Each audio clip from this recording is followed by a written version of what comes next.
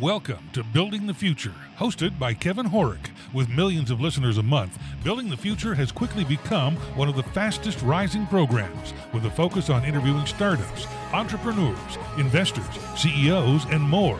The radio and TV show airs in 15 markets across the globe, including Silicon Valley.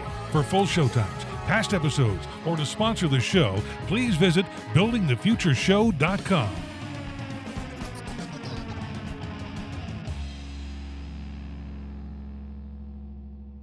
Today's show is brought to you by OnPay, the new standard in payroll.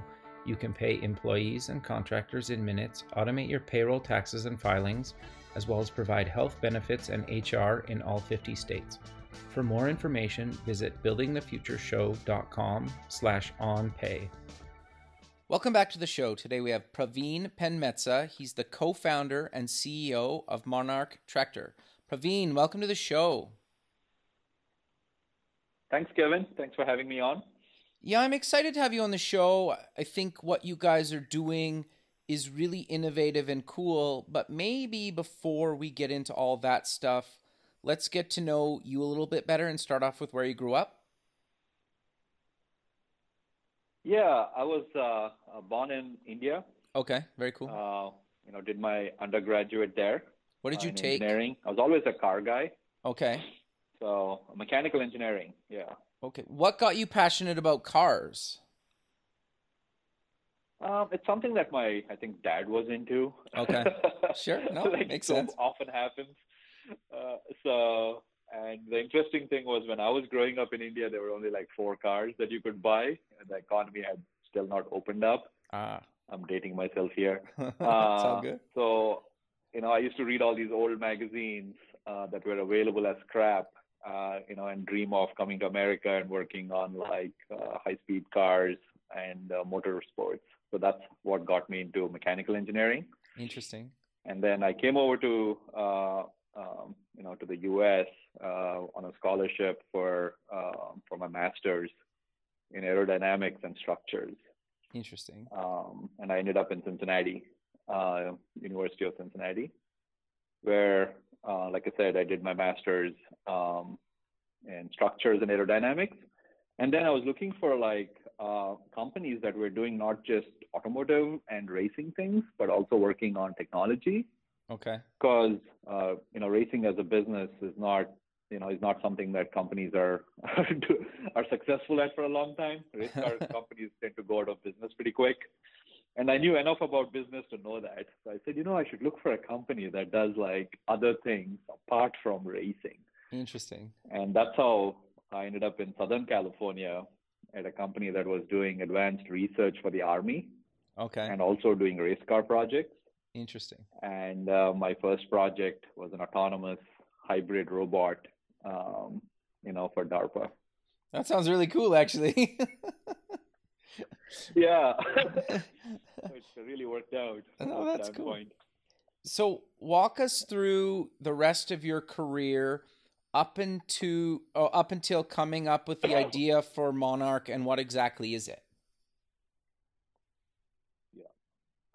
So having been exposed to robotics, electrification, and also this culture of development that you have in California. Sure. Especially at that time, was eye-opening for me. The fact that a small group of 20, 30 people can do amazing things, right? So, and I did a lot of those kind of electric car projects and research projects, but then realized that a lot of these R&D projects were not going to market. Right. And that's what led me to start Motivo Engineering in 2010. Okay. Which was a company that I started along with my co-founder at Monarch, Dr. Zachary Omohundro, to basically work on advanced projects, but projects that will go to market, right? So we started working with startups out of Silicon Valley. We started working with big corporate innovation groups on electric cars, electric planes, electric boats, battery systems, advanced autonomous robots, autonomous cars. And then we started getting approached by farmers, Kevin, 5 years ago at my previous company. Okay. And these farmers came to us and said, hey, you're doing all these fantastic robots, for automotive and aerospace. They look great, but we have some problems, real problems out in the field. Can you help us with robotics for planting, robotics for cultivating? And that's how we started getting into agriculture technology, which is interesting in the sense, even though I come from a farming family, my dad still has rice fields in India. Interesting. To be honest, I don't know. Yeah, I don't. I do not claim to be a rice farmer. My dad is going to call me out on it if I do that. But I kind of went away from farming, towards technology because it wasn't seen as something that was exciting when I was growing up. It was very much a lot of work, not enough reward, not enough tech, no excitement there for sure. And having seen my dad go through his ups and downs, it didn't really entice me. So to kind of come back to farming and farming technology was interesting for me at my previous company. But then that's how the tractor opportunity really popped up, Kevin, is in talking to these farmers and in developing these solutions, we realized that we would develop these fantastic advanced robots or planting machines that often would get attached to a tractor. And then we would look at this tractor and we'd be like, wow, right? This thing is still so old school in terms of what it is, what it does. We could not even get electric power out of it, right? So we would attach our robot to the tractor and be like, oh, we need our own power. Okay, where do we get that from? Okay, let's add a generator. Let's add a GPS sensor, right? We started adding all these things. And we were like, wow, right? If we really had a real next generation tractor, we could solve these farmers' problems much more easily. And then that's when I had this big epiphany that the tractor is the most important vehicle on the planet, but surprisingly, it's the most ignored vehicle for the last 100 years. So that's what led us to start Monarch Tractor. Interesting. So why do you think it's been so kind of stagnant in becoming modern, or like, how come you guys were the first ones to do this if it was such an important vehicle for so many countries of the world? Yeah, to understand the why there, Kevin, I think we need to look at our food and agriculture ecosystem. Okay. And the developments that have happened over the last 50 years there. We all are aware of this green revolution that happened 50 years ago that really led to the increase of food supply. The way that happened was through, increased inputs, right? Which is whether it's chemicals like fertilizers, pesticides, fungicides, etc. And then also the food and ag market got bifurcated into two segments, which is commodity crops, which is the grains like the corn, wheat, etc., which are these large farms, often run by large operations, and that's where all the technology focus has been. The fruits and vegetable market has always been smaller, run by smaller family-owned farms for the most part, and the technology focus has not been there because the economics there are razor thin. Farmers have razor thin margins, especially if you're in the fruits and vegetables market. So since they are on razor thin margins, the money is not there, so the equipment has not seen any development. Instead, the focus has been on how much can we put into the land, whether it's in the, whether it's through fertilizers and pesticides, etc., and really focusing on the increase of production through that versus mechanization. So we are now paying the price for that, right? And if you look at all the Netflix documentaries of what our food ecosystem is doing, and the farmers basically have not gotten access to the latest and greatest technology. Interesting. But now your question is, okay, why now, right? Sure. So what has changed now that you guys think that there should be a focus on the tractor? And there's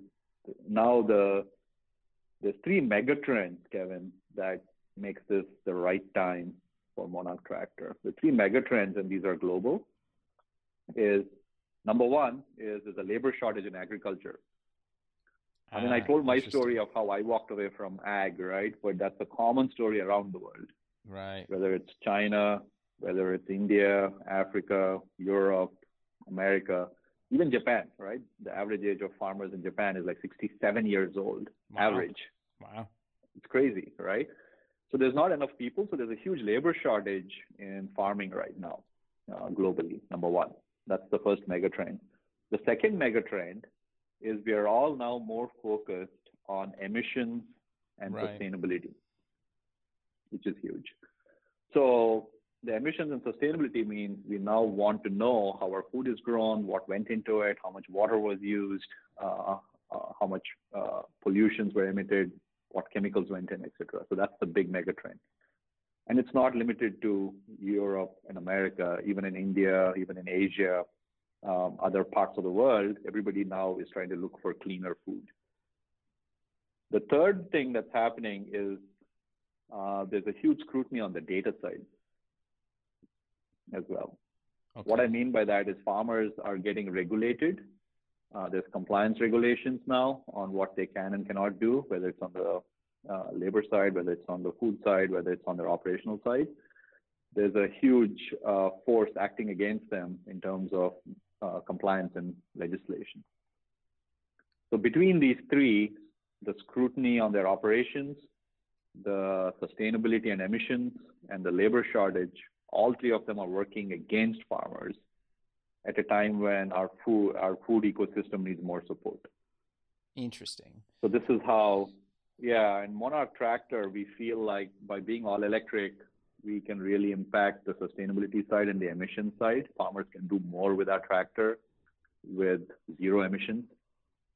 By having it be driver optional, we take out the labor component from their operations and say, if you want to do more in your field, because you think it's the right thing to do versus just pumping in chemicals, here's an option, right? We'll take that labor cost out of that decision matrix.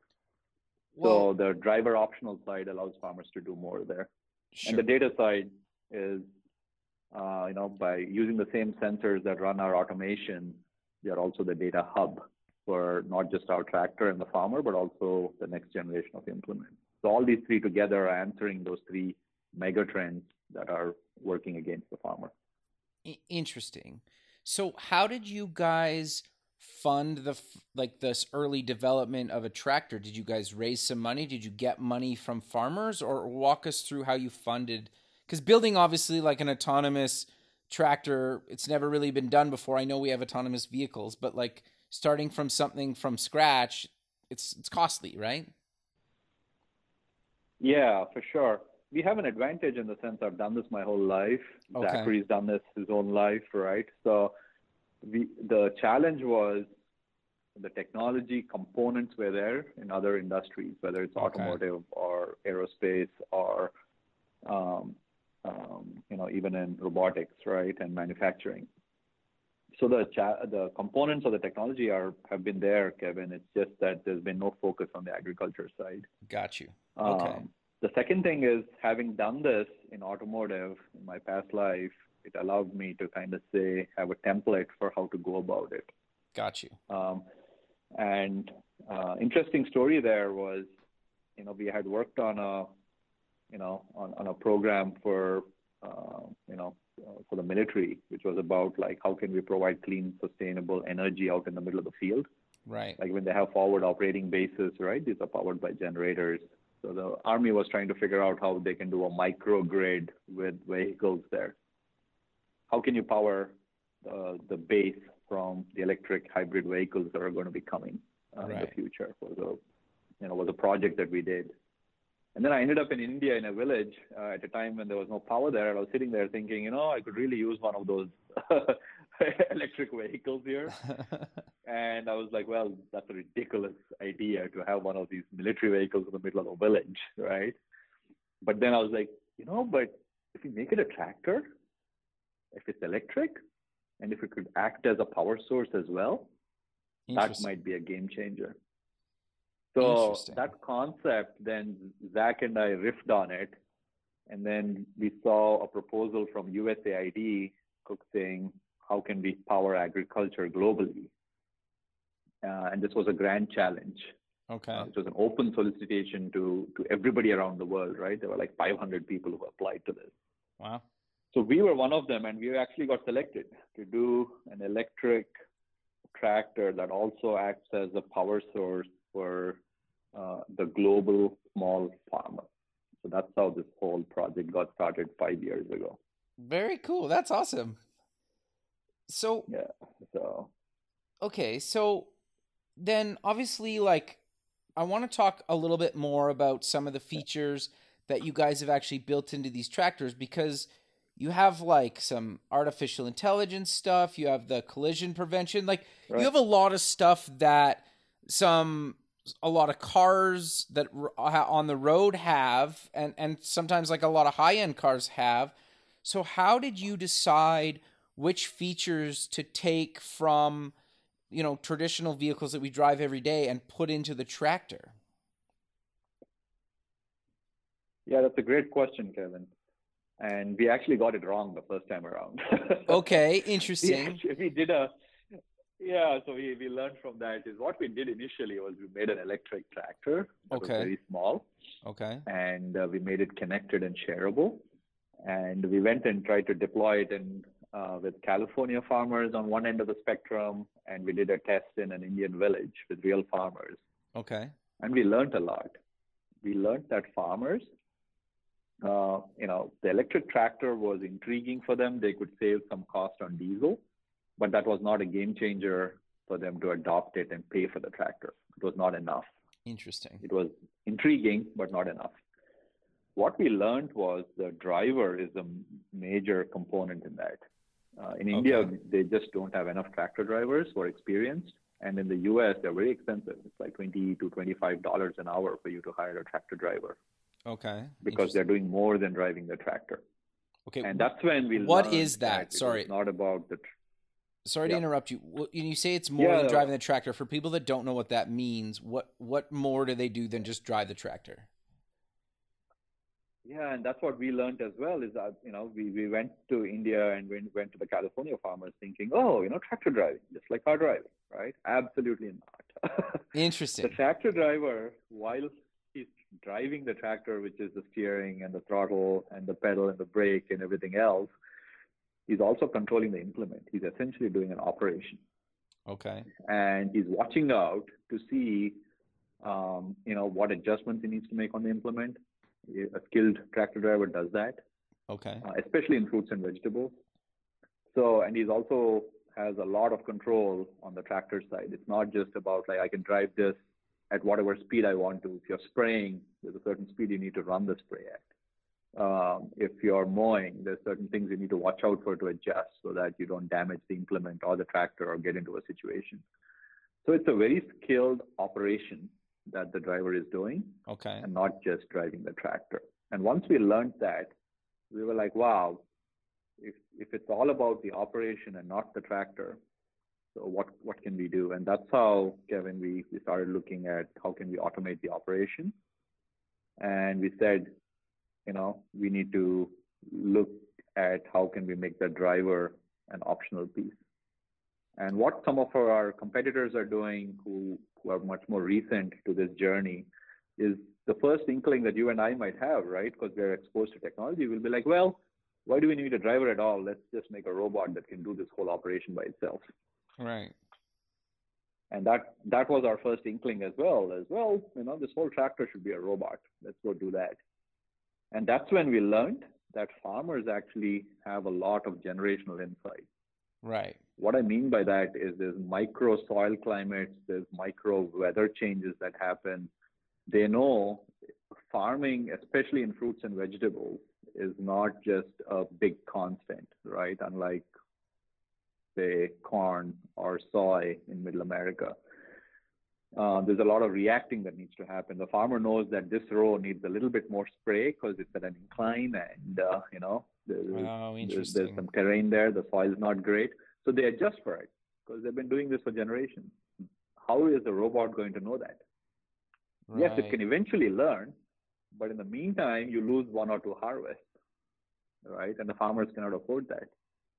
So we said, well, if they already know all this technology, and if they have the insights, our tractor should be a tool. They have the people, they have the implements. How can we create a tool that is a bridge between the people and tools they have today and where they need to be in the future? So that's how we came up with this tractor, Kevin, that still looks like a tractor. A normal tractor driver can drive it. He can jump on and drive it. He doesn't need retraining or an engineering degree to run our autonomous electric tractor. Yeah. But while he's doing it, we learn from him. Right? Okay. So as he applies this implement, we learn from him, and then we can replicate the operation without him having to do this operation 10 times. So for example, when they do spraying out in the field, they do it 8 to 12 times a year. Okay. Isn't it crazy that this person is sitting there doing the same thing 8 to 12 times a year? Yeah, totally. Like sitting and usually in the middle of the night, right? So these are not great jobs, which is why people don't want to do them. They're dangerous because you're exposed to chemicals, the tractor safety issues, etc. So we said, well, let's take their best tractor driver, have them do the operation once, and then this tractor driver can now manage the fleet. So we made our tractor all electric for emissions, but also to run our sensors. We made it driver optional so that the farmer can use their existing tractor driver to train it, but going forward, it can repeat the operations without the driver, saving them money. Interesting. And then we also added onboard storage compute sensors, like our tractor has a small micro weather station, which means we can react in real time if the weather changes or the wind speed picks up. We can actually change the operation. So that's how we came up with all of these features, Kevin, was looking at what the farmers' challenges were, how they run an operation today, and then coming up with a tool that they can use right away. Interesting. Without risk. So when it's these tasks that have to happen in the middle of the night, at what point, do I have to physically start the tractor and watch it and wait for it to finish, or can it just kind of do it 100% on his own? I guess how autonomous is the actual tractor? Yeah. Oh, it's fully autonomous from that perspective. Okay. All you would need to do is to make sure that at this point, the tractor is plugged in, charged up. Okay. When it's ready for an operation, using our portal, you can kind of tell the tractor which tract of land you want it to do, what operation you want it to do, and when. And unhook the tractor from the charge card. Make sure that if you're doing a spray operation, for example, that the implement is hooked up and the spray materials are loaded up, and then you hit go. And after that, you can track the tractor in real time from the barn through our app, and you get alerts if it sees something. For example, if somebody gets in front of it, it'll stop and send you an alert. If it sees something that is out of the ordinary while it's doing its operation, it'll stop and say, hey, wind speed picked up. And you told me that I should not be spraying over 3 miles an hour. So I'm going to pause for now. Do you want me to continue, or do you want me to wait until the wind speed dies down again? And then you just respond back via text, and the tractor does it again. So those are basically moving the tractor driver from the tractor back to the barn, and he's now managing a fleet of these tractors versus being out in the middle of the field all night. Interesting. No, that's really cool how you've taken a bunch of technology, because some of the stuff that you've just mentioned is in cars, isn't in cars. Some of the stuff the notification, the person detection stuff, sure, that's in cars, but that's also in a bunch of smart security cameras and stuff like that, right? So you've merged a bunch of kind of worlds into your tractor. Yeah. Exactly. And the challenge for us, Kevin, was we had to take it out into the middle of the field. We had to make it what we call ag robust. Right. For example, mapping, right? Sure. If you're out on public roads, there's a lot of mapping that's already happened by some of these large tech companies. The fields are much more dynamic, right? The farmer sometimes completely changes the layout of the field, changes the crops, changes the entry, roads change, there's no signs, there's no markings. All the things that an autonomous car looks for, we don't have that advantage there. Right. So we had to kind of really focus in on that problem, and that's where our Cortex focus was, is from a farm-focused AI stack is our technology. But you're right, we were able to build on a lot of hardware and software tools that a lot of automotive companies and tech companies have already invested into. Interesting. So how does the tractor know where it is? Like, are you using GPS coordinates, or how does that work? Or like lat long? You're touching upon a great challenge. Yeah, that's the first challenge that we had to solve was, if you look at, all of us are now kind of familiar with the autonomous car side of things, right? Yeah. So you have LiDARs and radars and cameras and positioning sensors on the car that allow you to do that. Out in the middle of the field, Kevin, we have a big challenge. Sure. Is, for example, if you're spraying, it's actually going to like fog up your LiDARs. It's going to like, oh, interesting. The data is not going to be good, right? Radar has a lot of challenges with like things like grass. We have to sometimes, as a tractor, has to go through grass. We have to go through it. Right. A car might see it as an obstacle and say, wait a second, right? I'm going to stop here. There are times when, so the tractor challenge was very unique. So number one, we had to come up with a sensor stack that worked in farming. Number two, we had to make sure that it's something that is accessible to the global farmer. Because our goal from day one was, don't come up with a multi-million-dollar machine that farmers cannot afford, because that's not going to solve any problem. Interesting. And those machines exist, by the way. The big ag equipment companies, those big combine harvesters that you see, harvesting corn, soy, they have GPS, they have automation, they have autonomy. They have a lot of these technologies, but they are multi-million-dollar machines. Sure. And our whole thesis was for us to change how farming happens around the world. This machine has to be the lowest common denominator in terms of cost and in terms of a platform. Interesting. So which means our tractor is only $50,000. Okay. Wow, that's pretty inexpensive. Tractor. Yeah, it's a compact tractor, which means it's a compact tractor is a 20 to 40 horsepower tractor. Our tractor, because it's electric, can do actually 40 to 70 horsepower. Okay. So inside this $50,000 machine, Kevin, we had to come up with automation and data storage and connectivity. Wow. And to answer your question, the way we do localization, right, and is through a combination of GPS plus vision, plus our sensors on the tractor, having deep control of the platform allows us to actually precisely locate the tractor with very low cost hardware. Okay, but that's a part of our core technology.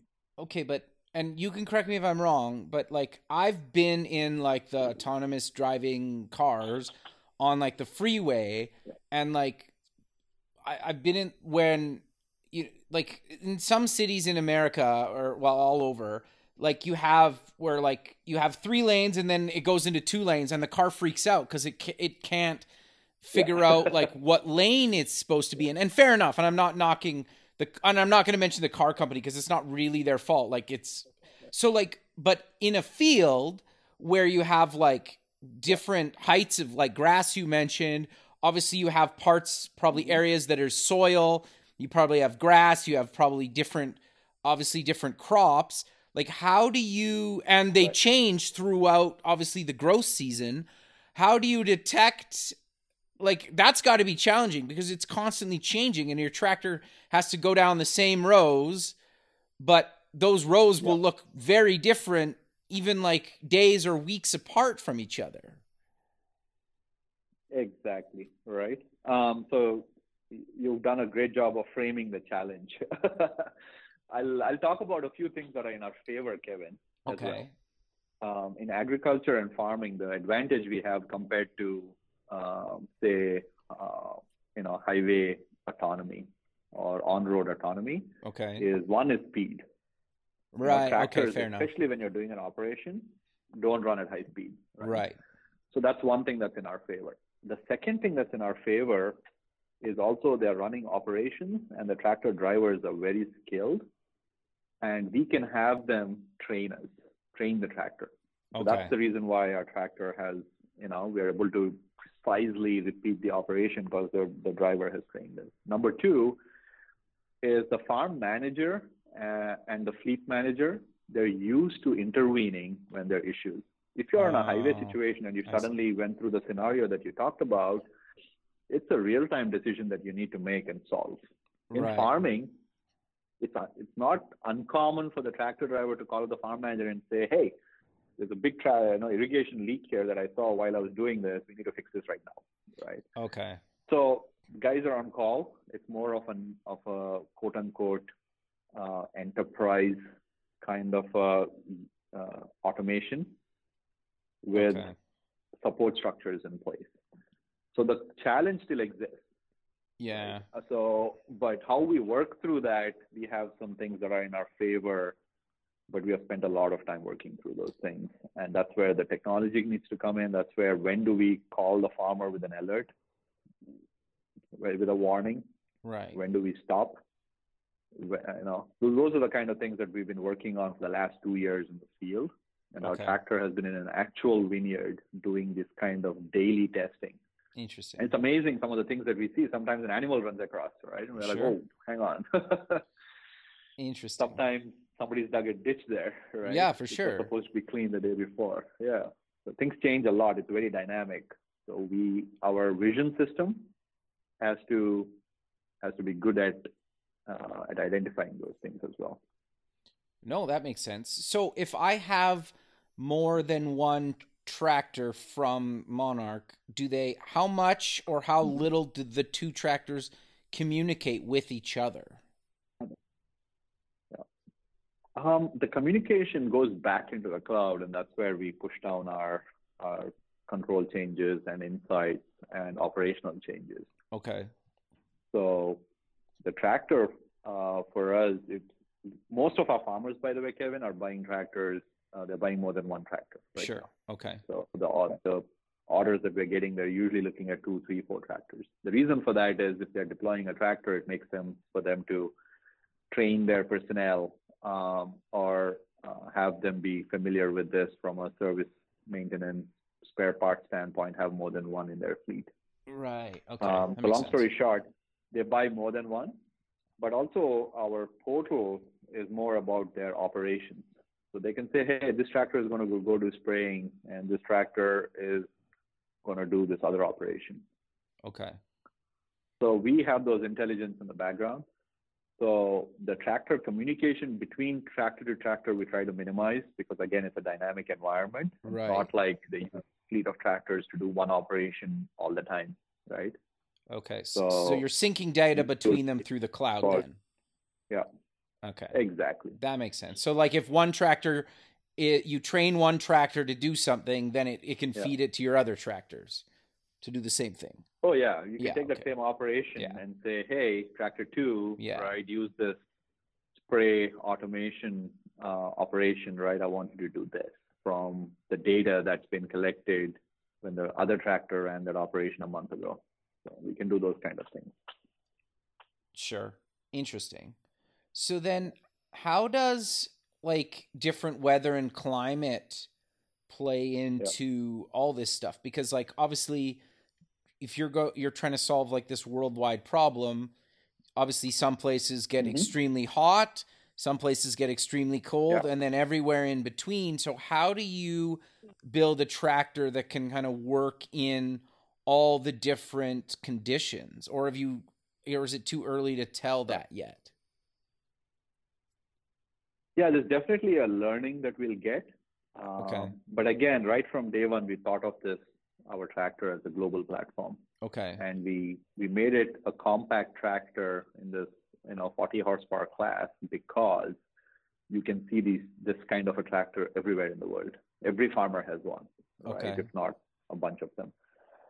So our promise to farmers first, Kevin, is, hey, it's a tractor.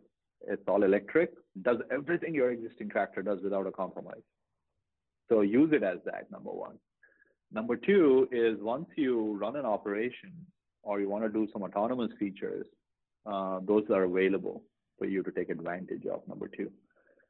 Number three is you can now start to use the data analytics and the insights from the tractor so that the farmer is back in control of the farm again versus just reacting constantly. Oh my God, temperature, like right now, whenever there's a temperature change, They get a text message alert, but now they have to jump out. He calls the tractor driver and says, hey, I just noticed that our temperature sensor out in the middle of the field said that there was a big inversion. So what operation are we running? Here's the new settings. Stop the operation or modify the operation. Okay. What we, in our world, in our future with the Monarch tractor, that would be automated. The tractor would notice the temperature change. Gotcha. We have a micro weather station, by the way, on the tractor. To your point, weather is a big component in agriculture. Right. And the tractor immediately says, hey, I'm going to make an adjustment on the spray operation based on the preset configuration that the farmer has already put in. The farmer said, until this wind speed, you can do the operation. But I'm going to increase the nozzle pressure on the sprayer. I'm going to decrease the speed on the tractor side. We can do all of that because our platform, everything on our platform is fully by-wire system and fully controllable from the cloud. And we are the only tractor on the planet that can claim that. And not just the tractor, but also the implement control. So those are the kind of things that we can do, Kevin. But also what that means is when we go into different situations, the farmer is still in control, right? We don't tell the farmer that this is a solution. We tell the farmer this is a tool. Right. It's going to make your life easier, and you can very easily put in the things that you're doing right now, and we'll make sure that those things happen. This is not you buy a tractor, hit the go button, it's going to automate your farm immediately on day one, right? That kind of a statement really undercuts the insights that farmers have. Right. And how hard their job is and how much they think about farming and how much thought goes into day-to-day farm operations. What we are trying to do is to decrease that labor so that they don't need to get up in the middle of the night and say, okay, like make this change on the operation. We can automate that part. Right. So then what types of data do you collect then, or can the farmer see? And then is there like a monthly fee that they need to pay for that cloud access?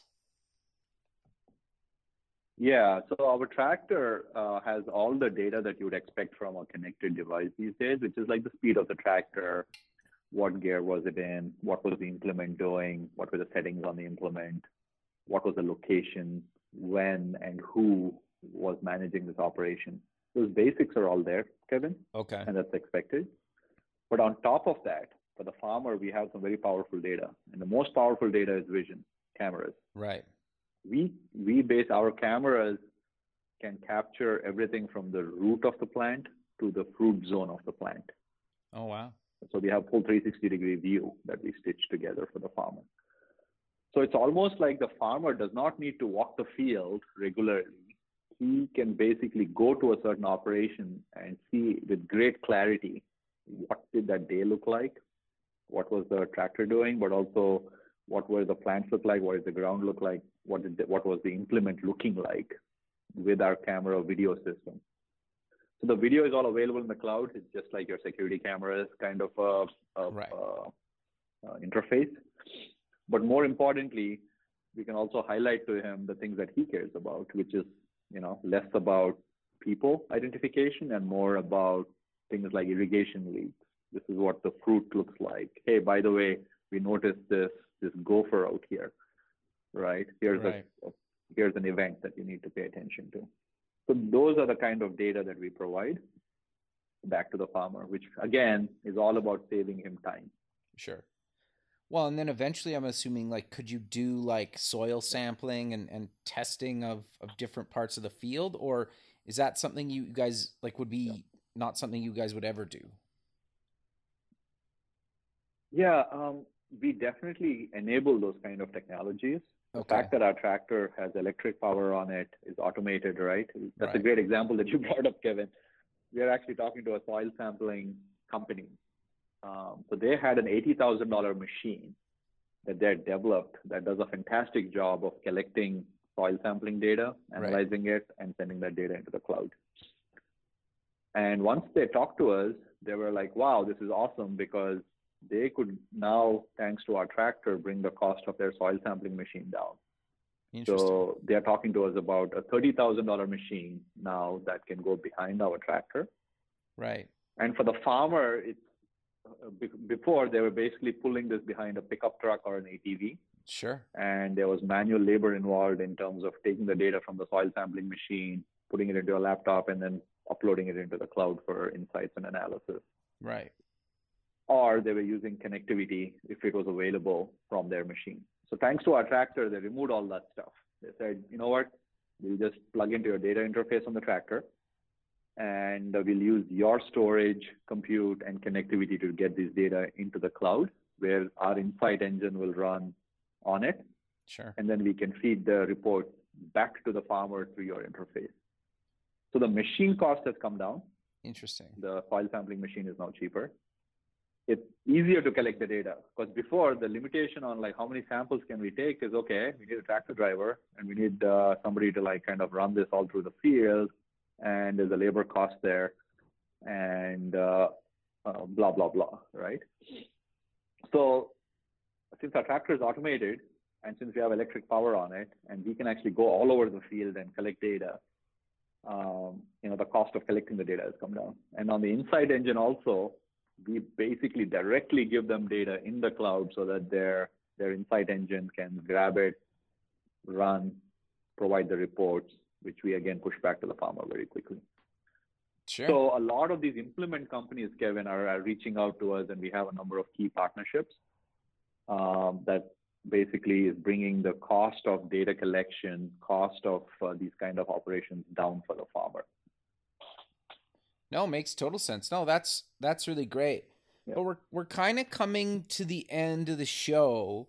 So how about we close with mentioning where people can get more information about Monarch and any other links you want to mention? Yeah. And one big thing, Kevin, that Sure. I want to talk about is, Okay. This is not just about farmers. This is about you and me.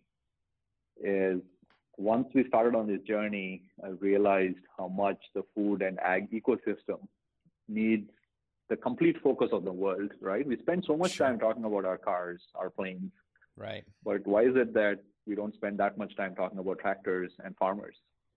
Sure. So a big part of Monarch Tractor is about changing people's perception. So anybody who's interested in the food and ag ecosystem should really check us out on monarchtractor.com.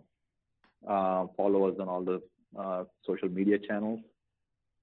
And if you are interested in getting one of our tractors, we are taking bookings and reservations, so you can check that out. But most importantly, Kevin, with this tractor is basically a 3-in-1 device, right? Our tractor does everything a tractor can. It acts as a mobile generator. Since we use the electric power, we can actually run a welder in the middle of the field, which That's is mind-blowing. We pretty provide cool. that much energy in the middle of the field. Yeah. And also it acts like an ATV because we have a frunk in the front of the tractor. Okay. Our battery is all the way low down. So you can actually use it for moving things around on that. You can summon the tractor to bring you tools that your partner has loaded up at the barn, and you're in the middle of the field, and the tractor will bring you tools that you can just plug into our tractor and use these tools in the middle of the field. So it's a very general purpose device for everybody. So even if you have a ranch and you're not a hardcore quote unquote farmer, you can still use that tractor. So we're excited about a device that can go global, but also is accessible to one and all. No, that's very cool. Well, I really appreciate you taking the time out of your day to be on the show, and I look forward to keeping in touch with you, and have a good rest of your day, man. Yeah, thanks a lot, Kevin. Thank you. Okay, bye. Thanks for listening. Please visit our website at buildingthefutureshow.com to join the free community, sign up for our newsletter, or to sponsor the show. The music is done by Electric Mantra. You can check him out at electricmantra.com and keep building the future.